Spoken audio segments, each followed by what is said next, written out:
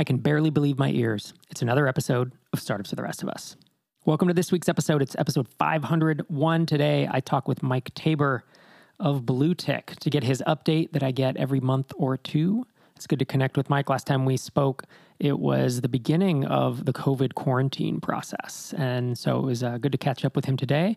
Before we dive into that, through helpfounders.com, I have volunteered up a couple ad slots for startup founders. And specifically, I had an ad a few episodes back, and every so often, I will be talking about someone in our community in this Startup for the Rest of Us, microconf, bootstrapper, self-funded, indie-funded founder community. And this week, the company I want to talk about is called Versoli, Versoli.com. Versoli is a SaaS-focused landing page and website builder aimed, of course, at SaaS marketers and founders. I had the pleasure of speaking with the founder through an impromptu meeting on MicroConf Connect. And MicroConf Connect, if you don't know, is I think it's about 1,100 founders and aspiring founders in a Slack community that are helping each other out, sharing info, asking questions. And we did a MicroConf meetaway where we were paired up with individuals and just got to have a conversation for 5 or 10 minutes. And then it kind of spun the roulette wheel and connected you with the next person. And it was super fun to be able to meet other like-minded people that I otherwise just wouldn't have connected with. I wouldn't jump on Zoom or, otherwise wind up in Squadcast talking to them. So I had the pleasure of meeting the founder of Versoli.com. And Versoli solves that problem of, I need this marketing site. I don't want to build it in my app so that I have to do a code push to change it. I don't really want to do it in WordPress. Should I do it in Squarespace? Do I do a static site builder? And Versoli's goal is to get you past that. Their headline is Conversion-Focused Website Builder. Versoli is a single platform to build landing pages, create blog posts, and collect leads. No code required. So check them out if you are in the market for that and help out some fellow bootstrap founders. Also, as a final reminder, if you've been wanting to get involved in a mastermind group with like-minded startup founders at any stage, head to microconfmasterminds.com. Applications close this week, and we will be doing matching here in the next couple of weeks.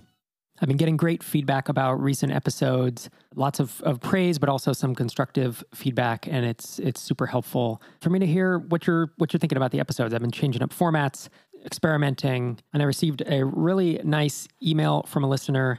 And he said, best episode ever as the subject line. He said, I thought you'd like to know that the 2-part episode this week, which was episode 499 and 499 and a half that I recorded with Jordan Gall about the first 6 stages of SaaS growth. He said, was beyond words stunning.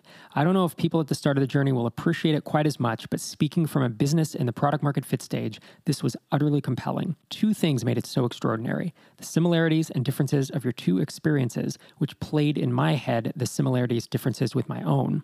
And number 2, the way you 2 built up a picture so similar to the experience I've lived and then explained what's about to happen next, which played in my head as news that I need to know and be aware of. Thank you, and please pass on my thanks to Jordan as well. This was very informative and inspirational. And thank you so much for writing that email. This was helpful in a couple ways because, of course, it makes me feel good and it makes me feel like I'm onto something with it. But he specifically called out how this was helpful to him and how I'm able to, now in the future, think of how I can shape other episodes to have, perhaps a similar focus or similar format. Because there was some unique experimentation with that episode with Jordan. It wasn't an interview, but it was 2 people sharing their parallel experiences and kind of comparing and contrasting. And so I'm glad that it resonated. I know we had a great time recording it, and that's why it went on so long, because I felt like it was just so packed densely with information that I'm hoping can, help startup founders like yourself. So keep an eye out for potentially more episodes like that in the future. And with that, let's chat with Mike Tabor, the co-host emeritus of Startups for the Rest of Us, who co-hosted the show with me for the first 448 episodes and now comes back every month or two to give us updates on his progress with his startup, Bluetick.io. Mr. Mike #Tabor, how you doing this week? I'm doing good. How are you? I'm doing all right, man. It's always good to chat with you, catch up, hear how things have been going. Mm-hmm. Yeah, definitely. What's the news? I mean, 500th episode went live last week, man. How does it feel to be the old guy at the club? You ever heard that Chris Rock thing? You're not that old. You're just a little too old to be at the club. It's I don't know. It's been a long ride. Yeah, it's a trip. A little more than a decade. 500 episodes. Although when I log into Castos and it looks like there's actually like 523 audio files because we've done half episodes, we've done bonus episodes, we've done announcement episodes. There's this, but the numbering is what's important, I think. Yeah, I mentioned to my wife that on the website there was episode 499.5, and she's like, "What is that?" So here's what happened, actually. I went to record this episode with Jordan Gall, and it was just a really good conversation, and I didn't want to cut it off. But it was over an hour. We recorded for an hour and 15 minutes. And so I was like, no problem. I will just cut this in half and air one this week and one next week. Of course, I had already had a bunch of stuff planned for episode 500, which was the next week. And it's like, so I want to do this as a two-parter. I'm going to do it like a Tuesday, Thursday type thing. That's what happened. And, maybe in retrospect, I should have just left it as an hour and 10-minute episode. It worked out fine. It's fun. I think just having those half episodes every once in a while, it's like, oh, here's a sort of like little bonus or something like that. That's totally fine. Plus, it lets people kind of split it up in their podcast player a little bit. It's like, oh, what's that? Right. It's like, hey, a 30-minute episode's kind of cool. And I agree. Like anytime I have a podcast that I like a lot and they unexpectedly release another episode, I'm stoked because I'm like, 2 episodes this week. I get twice the fun. And so that's a little bit what I was going for with that 499.5. Oh, that's funny. So what do you think, man? So in the 500th episode, I know that you're not on Twitter, you're not listening to the podcast anymore, but I talked a little bit about why I think the podcast has been successful and stuck around this long and all that. And I mean, one reason it stuck around is because we just kept showing up, but I talked about consistency and just being authentic. Like we were always kind of ourselves on the show rather than trying to play up parts or be dramatic or play a role. But those were the two things that came to mind for me. There's obviously, as I listened back to 500, I was like, there's at least another 2 that I think I could name now. But I'm curious if you've given it any thought. Like, why the podcast has been successful? Why did it stick around for so long? Way to put me on the spot without putting anything in the outline. I totally should have given you a heads up. You have time, though, because you can edit out the silence, right? I can't. It'll get edited out. I'm sure it would. No, I mean, I agree with you definitely on those 2 points. I think that the consistency of showing up every single week and being able to have people count on it and reliably know that podcast episode was going to go live on every Tuesday. And I can only remember one instance where it didn't go live on Tuesday morning when people expected it to, and it was because of some snafu in WordPress where it just didn't get published for some reason. Everything was ready, it just didn't go out at the time that we expected it to, so it went out like 3 or 4 hours later. But I mean, by 7-8 o'clock in the morning, we were already getting emails like, hey, are you going to put a podcast out this week? Because I'm not seeing it in my player. So I think that I don't want to call it demand for it, but the anticipation of knowing that it's going to be there every Tuesday for some people is just like, it's part of their ritual. It's part of their weekly commute or something along those lines. Maybe their daily run. They're like, it's Tuesday. I get to go listen to this. So I do think that plays a major part in it. And then I also agree with you that the fact that we're ourselves on the podcast probably has a lot to do with it, because we've met people in person at MicroConf or different other conferences or in-person meetups and stuff like that.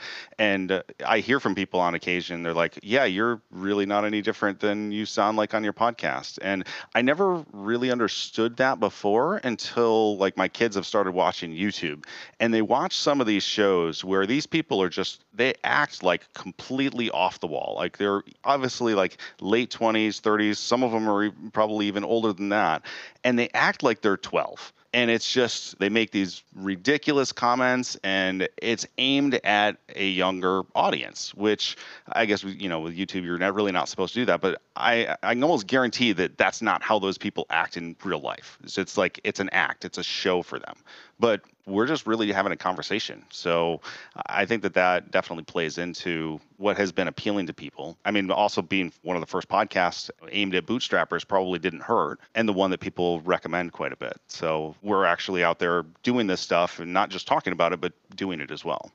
Yeah, it's an interesting point, because I have often thought when we launched in 2010, the radio that I listened to was pretty heavily produced. I would listen to like morning shows, and those DJs are totally doing the performance thing, right? With the horn, Sunday, Sunday, Sunday, and their voice is just, it's like, whoa.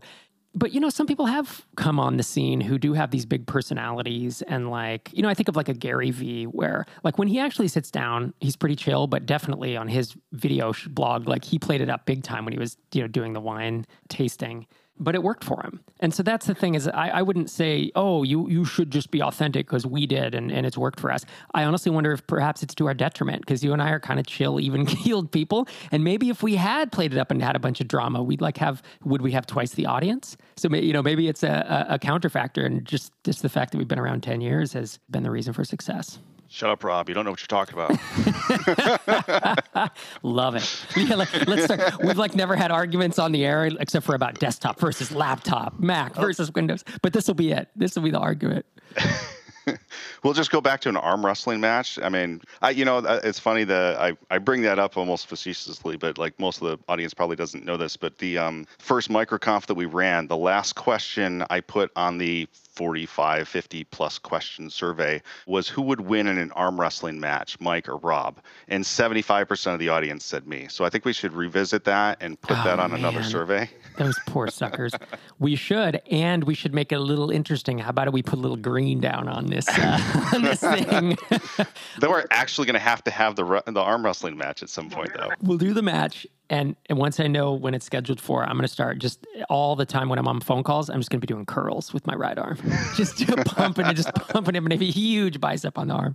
Well, man, it's cool to have made it to 500, and I'm glad you're able to join us again this week to kind of catch us up on what you've been up to over the past 7 weeks. It's been 7 weeks since our chat, episode 494. Frankly, the two calls prior to that, our two conversations, were positive. You were upbeat. You were motivated. Things were working. You had more than doubled in about 4 or 5 months. And then last time we talked it was in late April. It was right at the beginning or kind of as a couple weeks into the whole COVID quarantine stuff. And you basically said that current trajectory of growth had not continued. You had plateaued. And I felt like both of us were kind of like, yeah, a lot of apps aren't doing that right now. There's so much uncertainty.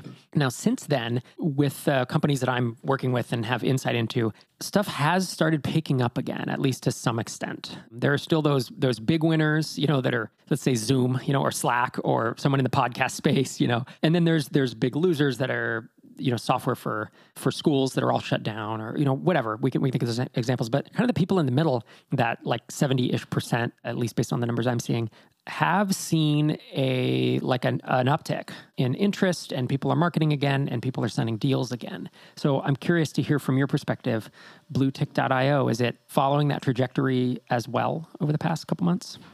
Yeah, I would say so. I mean, it definitely dipped a little bit after our last conversation, probably, 7 weeks ago or something like that. So it dipped for probably another 3 or 4 weeks after that. And that was in terms of like existing customers kind of churning out and saying, oh, I'm going to put my subscription on hold for a little while and then revisit this in a couple months. And since then, things have started to tick back up again. And last week, I actually had a customer who was already on board, and they upgraded to the tune of another $500 a month or so. So that's good to see. Obviously, like the tool itself is doing what it's supposed to do, and it's working for them. So they've expanded the use of it by quite a bit. It's nice to see that. And I think there were two other deals that I had been working on. One of them, they had that conversation internally about whether or not they were going to look into Bluetick and use it to replace the existing tool. And they said, look, we've made this decision internally that we're not going to start any new vendor relationships right now, but we do want to revisit this. They just basically said, not right now. And then there's the other one that I was working on where that one's sort of in limbo right now, still working on trying to figure out exactly what's going on there, but it's not, I haven't been told no, but I haven't been told yes either. One was a pilot and another was just a large customer in the funnel, right? Did the pilot not go through? Yeah, it was the pilot that they said, we want to come back and revisit this because they didn't have the time to actually dedicate to doing the pilot. they did some things here and there, but they really didn't spend a lot of time on it. And I talked to them a couple of times about it during the pilot, and they said, yeah, we're just really busy. We're swamped. We're trying to get things with our existing customer base and trying to retain those people. And they just didn't have the time to spend on working with a new tool to see if it was going to replace an existing tool. So it was just internal priorities. They couldn't do it. But they said flat out, like, this isn't a no. This is, we want to come back to this later. Right. And that could be code for we just don't want to tell you no, but you just don't know. Right. It could be, but I feel like they would have just said no. Yeah. Yeah. So do you have plans then to circle back with them in a month or two, or what's that look like? Yeah. So probably I have it on my calendar to go back to them. I forget exactly when the date is, but I think they said like 6 months, and I think I'll probably give them like 4 or so, and then just touch base with them and see where things are at and start those conversations again, because I know it's going to take a little bit of time to get them either up to speed or, allocate some time or what have you, because even if I talk to them, they have to have internal conversations first, because it's a team of people. It's not just one person making the decision. So yeah, that's on my list of things to follow up on. And then the other one, I have to talk to the person who put me in touch with them to see if it was something that they wanted to go forward with, or if they were just kind of tabling it for now. But they wanted to use it mainly because their sales reps were no longer out in the field and needed a better way to communicate. And there's some educational difficulties there. Some of them are essentially using MailChimp to send out quote unquote personalized emails to everybody. And I'm like, yeah, that's not really how it should be done, but this is just a different tool. I don't think they really get the subtle nuances between them, and things with subscriptions, and people can unsubscribe and then they don't see them, and what are they using it for, and all that kind of stuff. So that's disappointing to hear. I remember at the end of the last episode, I said, well, that would be a big win if you got both of them to sign up. And you said, it'll be a big win if I get one of them to sign up. And I was like, come on, Mike, be more optimistic. But it sounds like that's what happened, and it's a bummer that they didn't come through. Right. Well, like I said, the other one, it still could come through. I just don't know yet. But even if it doesn't, like, at least it was being evaluated, and I'm more encouraged by the fact that I was in the running for an evaluation with a company that wanted to do a pilot to switch over from an existing tool and use Bluetick instead. So I think that that's a very encouraging sign, especially since between that and I've had somebody else who they upgraded their account and added a bunch of mailboxes and, to the tune of $500 a month as of last week. Like, to me, those are encouraging signs. Do you consider yourself an optimist, pessimist, or realist?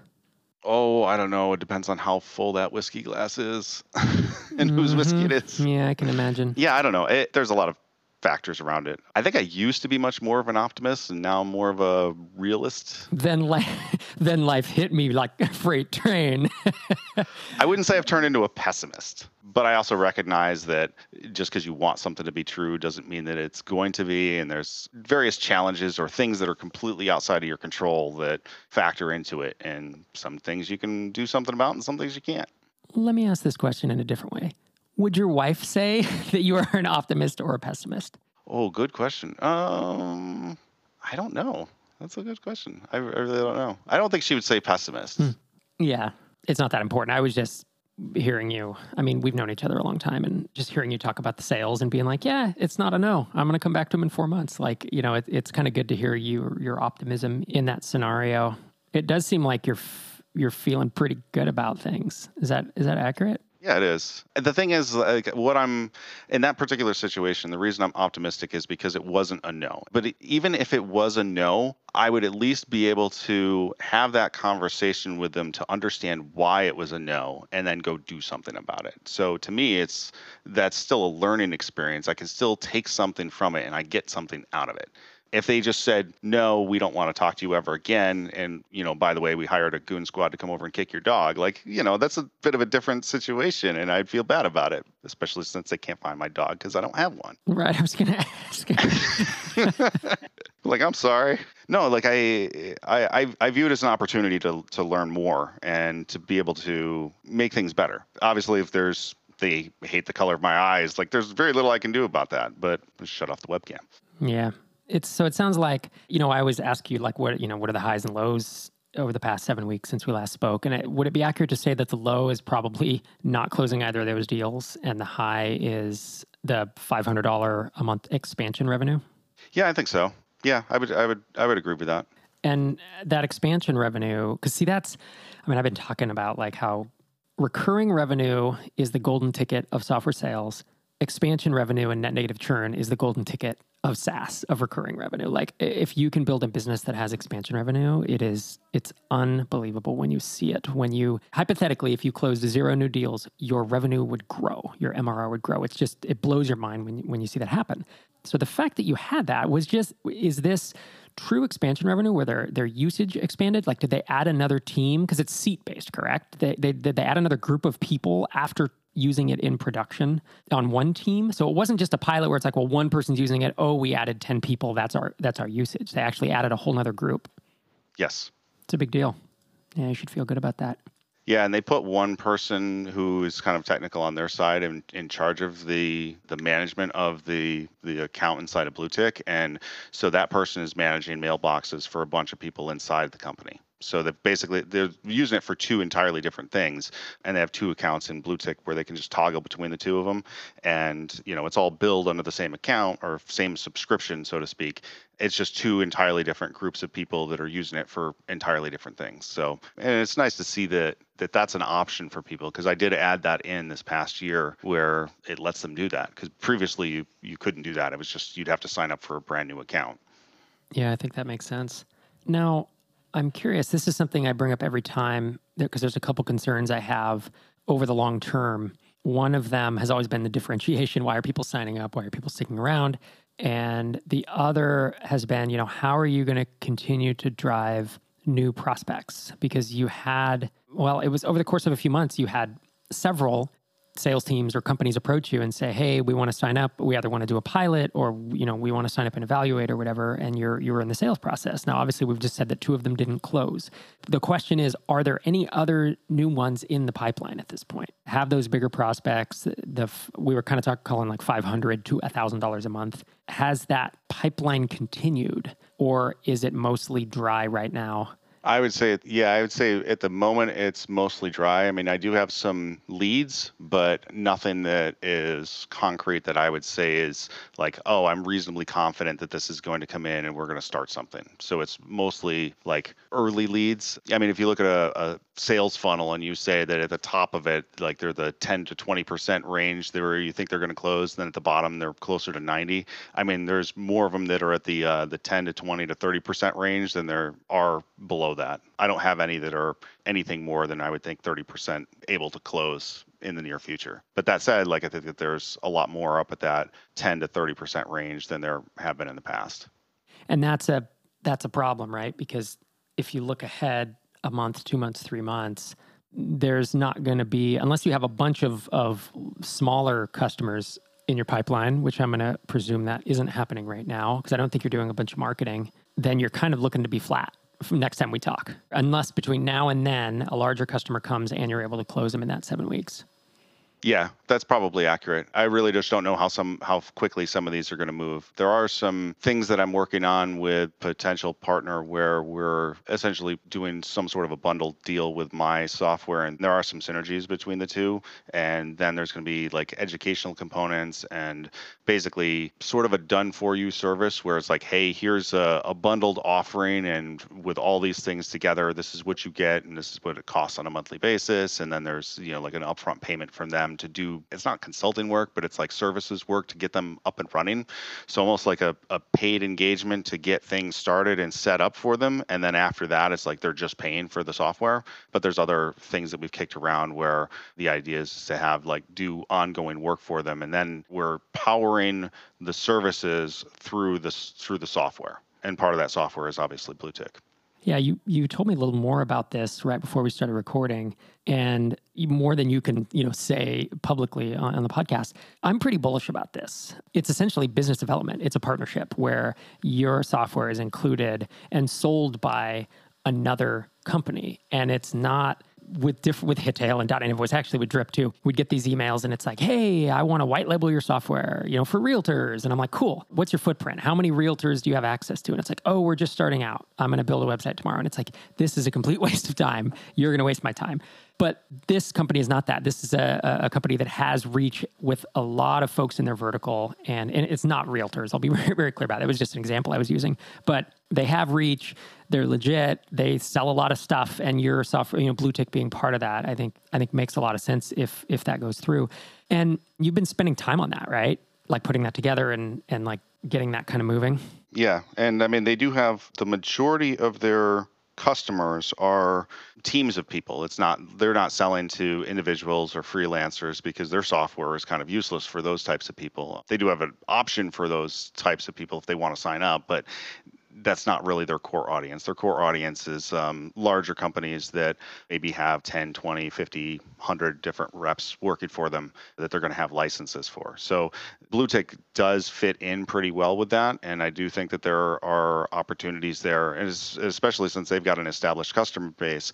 And if we can present that to the existing customer base, not just the new customers that they're bringing in, but existing customers, then that's an opportunity for growth as well. And, the relationship is such that I do think that there's a high likelihood of some of those things closing. But like I said, if you're talking from a sales funnel standpoint, I don't think that they're far enough along to really justify saying that it's further along than it actually is. It's in that 10 to 30%. Yeah, it's in the works, so to speak. Have you spent much time on other marketing approaches? Have you done any of the warm, cold email, just anything else to speak of, driving leads right now? I have not. I have been heads down on a couple of things I can't really talk about, at least not right now. I probably could, maybe a couple months out. I'm not sure. It's always hard to be on a podcast and have, I know what you're talking about, of course, and it's just stuff you can't talk about. So that's where it gets tough. So yeah, you've been spending a pretty significant chunk of your time working on, I'm going to say working on something else, but it's like you're not building another product. So you don't need to hear shiny object syndrome. It's like you're investing your time into something that I think you and I both agree could really lead to something for you. Yeah. So I don't know how to really portray that for the listeners other than I've been fairly swamped and haven't had enough time to dedicate to that stuff. But that said, I have started carving some time out on my calendar from like 3 to 5 each day to say like, look, this is going to be dedicated time towards marketing so that way I at least get some of that time in. Whereas before I wasn't putting it on my calendar or making it a priority. Because of that, it was just other things would creep in and, that time would get eaten. And then the next day I'm kind of in the same position. So by allocating a couple of hours a day, I've found that has helped. Yeah. And to be clear, the thing you're investing a lot of time in, it still includes Bluetick. It's not like, I'm going to go do this other thing and leave Bluetick behind. Just for the listener, you're not just moving from one thing to the next. Again, it sucks that we have to be coy about it, but this is the reality. I said this on episode 500, actually. I was talking about how hard it is, how I wish that every week 2 people could just sit on a microphone and could just update you on what we were doing and have it be just amazing radio. But in my experience, and I think your experience doing it for 10 years, it's just not always the case. Some weeks, just nothing interesting happens. Other weeks, interesting stuff happens that you can't talk about. This was a really hard thing for me during the drip acquisition process that took 13 months and for 5 months was like 30 hours a week for me. And so every week I'd show up and be like, I got to think of something to tell people, and felt a little inauthentic and awkward. But then it's like, you just can't, you can't talk about that. So that's what that is. And we'll circle up, and depending on timing on the next one, maybe I will check in with you and be like, hey, is it at a place where we can talk about it? So maybe we go a little further out, maybe we go more than 7 weeks in between it, if it makes sense to where we can talk about that. I'm curious, the whole sealed.net component that you had old customers, existing customers were still using it, and you had implemented it with a feature flag such that new customers went on a different component, and it was going to be, I believe, for the one that was going to do the pilot with you, or that did the pilot with you. But is that on hold for now? Are new customers signing up with a new component? Old customers are on old component, and you're just there, and you're not going to migrate right now? Yeah, so all of the new customers as of a while back are using the new version of it. I've not migrated over the existing customers, mainly because that stuff still works fine. And it's a lot of, I'll say, data to just kind of migrate for no particularly great reason, because the stuff does still work. It's just, it would allow me to do other things. I will get to it eventually, but right now it's not necessarily a primary importance. Doesn't seem like it. Yeah, I mean, if I really needed to switch somebody over to the new version, I could do it. But I don't necessarily know all the ins and outs of exactly which things may or may not break or may not come over correctly. So I'm just kind of leaving it as is. And honestly, like as a lot of the things that are not changed are from like customers who've canceled and their data is kind of like scheduled for deletion or whatever. So I'm not too worried about it. I mean, I hate to say like, oh, I'll just let it go until those customers churn out and then just delete their accounts and I won't have to worry about it. But I mean, at some point, in the future, that could conceivably happen. I don't think that's a bad approach. I mean, hopefully they all won't turn out, but when you get down to the point where there's a small number and you can kind of do it by hand type thing, migrate them over. If there's no impetus, I mean, it is technical debt technically, but as long as it doesn't hamper your feature development, and that's what you said was like that prospect who was going to pay you whatever it was, $1,000 a month or $1,200 a month, like you were going to do what it took for them. And that's the case where you do it when revenue is coming in. But to me, more of a focus on driving leads, doing sales, that moves the business forward at this point. Yeah, I don't see any major impetus to go back and make changes to those existing accounts because, like I said, they work fine. It's just that the new storage mechanism allows me to do more. Yeah, I think I'm just going to delete this from from the future because I don't know that it makes sense for me to keep asking you about it because it's at a, while it's technically, it's not done, it's done enough, right? The fact that new customers are using something that you can write tests for and that you're happy with it, that happens all the time in SaaS. We still have 30 people on V1 billing and we're on V6 billing like that. That happens and they're using old code. It's not the end of the world. As engineers, I know you and I would love, we want all the I's dotted, the T's crossed, we want it gold plated, and I want everything to be clean. It's not always the reality. And in fact, it's, in my experience, never the reality, especially with a SaaS app that's going quick, that needs new features, that needs sales, that needs all the stuff. You just don't have the luxury sometimes to fix everything. You don't gold plate your code? We can't be friends. I do, but, I tell other people not to, so... it's funny, there's a startup in batch 2 of Tiny Seed that is growing really quickly and they're scaling up fast. And he said, when I wrote the code, it felt like overkill, but now it doesn't. And I said, yeah, it always feels like gold-plated code if you kind of prematurely optimize. But if you actually do need to scale, then it feels like you made the right choice. And that's the hard thing it's just hard to know. It's hard to know if you're going to have to do that. I felt like with Drip, Derek and I, like he made some, like a lot of great engineering decisions and he wrote really good scalable code, but we kept outpacing it and we would have to every 4 to 6 months go back and do this and upgrade the database and stuff. And that was taxing on both of us, I think. But it would have been crazy. It would have felt crazy to do a microsystems architecture from the start with all these different data stores and just when we were launching to 200 people. That would have sounded ridiculous. But if your aspirations really are to get to millions of dollars of revenue, I think I would do it differently this time, Just always, it's such a hard judgment call. Well, I think that's one of the interesting challenges that most people have as entrepreneurs is like when you're first building something and you don't really have an audience or users or people using the system or stressing it out in ways that you didn't anticipate, you're going to build it one way because you think that the parameters of the problem are a certain thing. And then as you start throwing stuff at it, you realize that those things, you either made some poor assumptions or you were just wrong outright. And then you have to redo them. So you have to do that refactoring process. And then if you were to create a new SaaS app, or if you decided, oh, we're going to go back and we're going to rewrite this, or you move on from one project to another that is in a similar domain or has similar types of operations, you're going to build it fundamentally differently because you know the challenges that you're going to run into in the future. And most people do not have the experience of building multiple SaaS apps from the ground up. And that's what makes it hard. It's like if I were to redo things from today, like, there's definitely a lot of decisions I would make very differently. And I'm sure that you and Derek would have made different decisions building Drip, but you don't know those until afterwards. And at that point, it's like, you just got to deal with whatever technical debt you've built up. Yep. Did you ever read the book, The Mythical Man Month by Fred Brooks? I think I did, but it was a long time ago. I don't really remember. It was like an early book. One of the first books on like software project management. And I think Fred Brooks wrote, it was published in 1975. They were writing a bunch of like operating systems for mainframes.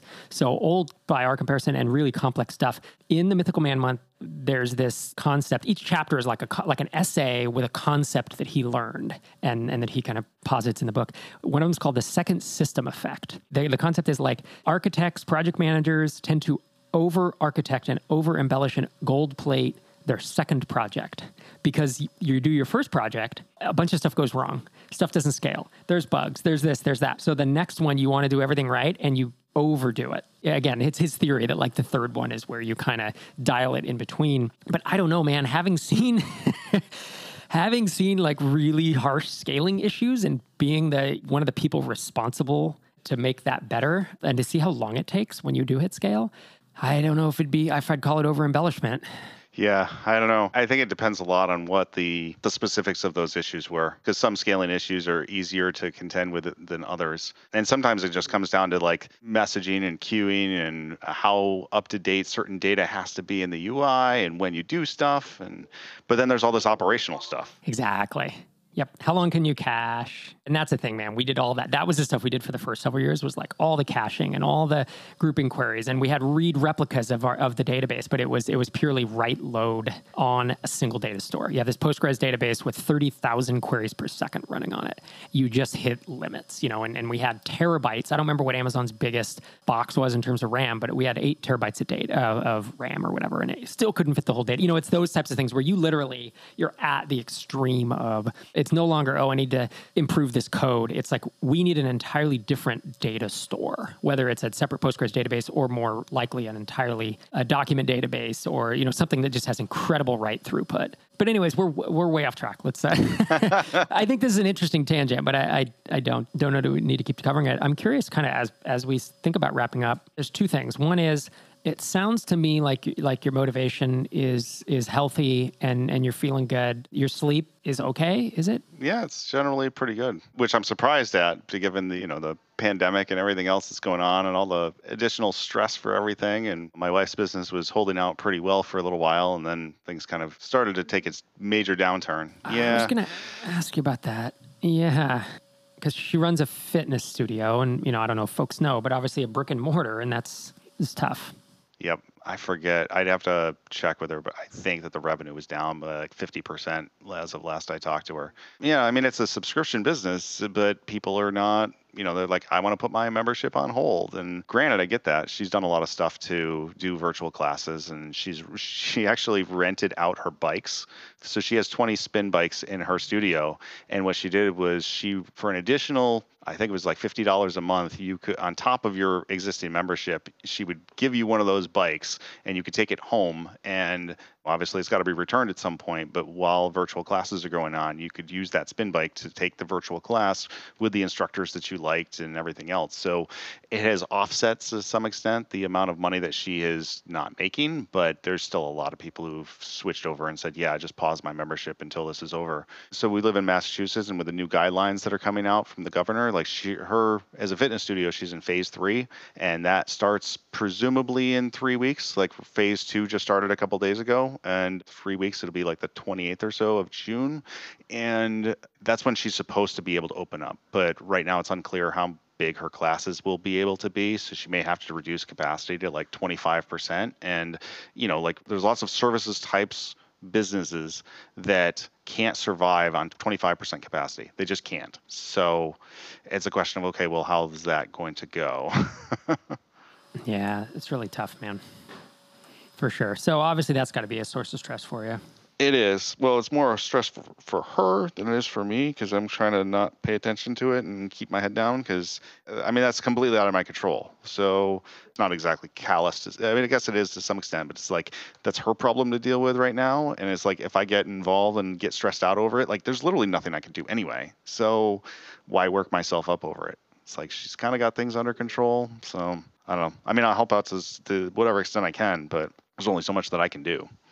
And so what are you looking forward to most over the between now and the next time we talk? Let's say we talk in 6, 7, 8 weeks. What are you excited about? I have some things going on for, at least on the sales side of Bluetick, which, as we mentioned before, like I can't really talk about them yet, but I'm kind of excited to see how those turn out and what comes out of that. It'll just be hopefully interesting. If not, I guess it'll be a good story, but I think it'll be interesting to see what comes out of that. And it could be like additional integrations and stuff like that as well, but we'll see. Very cool, man. As always, I hope you're staying safe, and thanks for joining me on the show again. Yeah, no problem. Thanks for having me back, and I will be back on Twitter like in, what is it, 2 days or so? Yeah, something like that. Well, I don't. Well, it's been like what, a year? Oh, was that your goal, was take a year off? Yeah. Wow.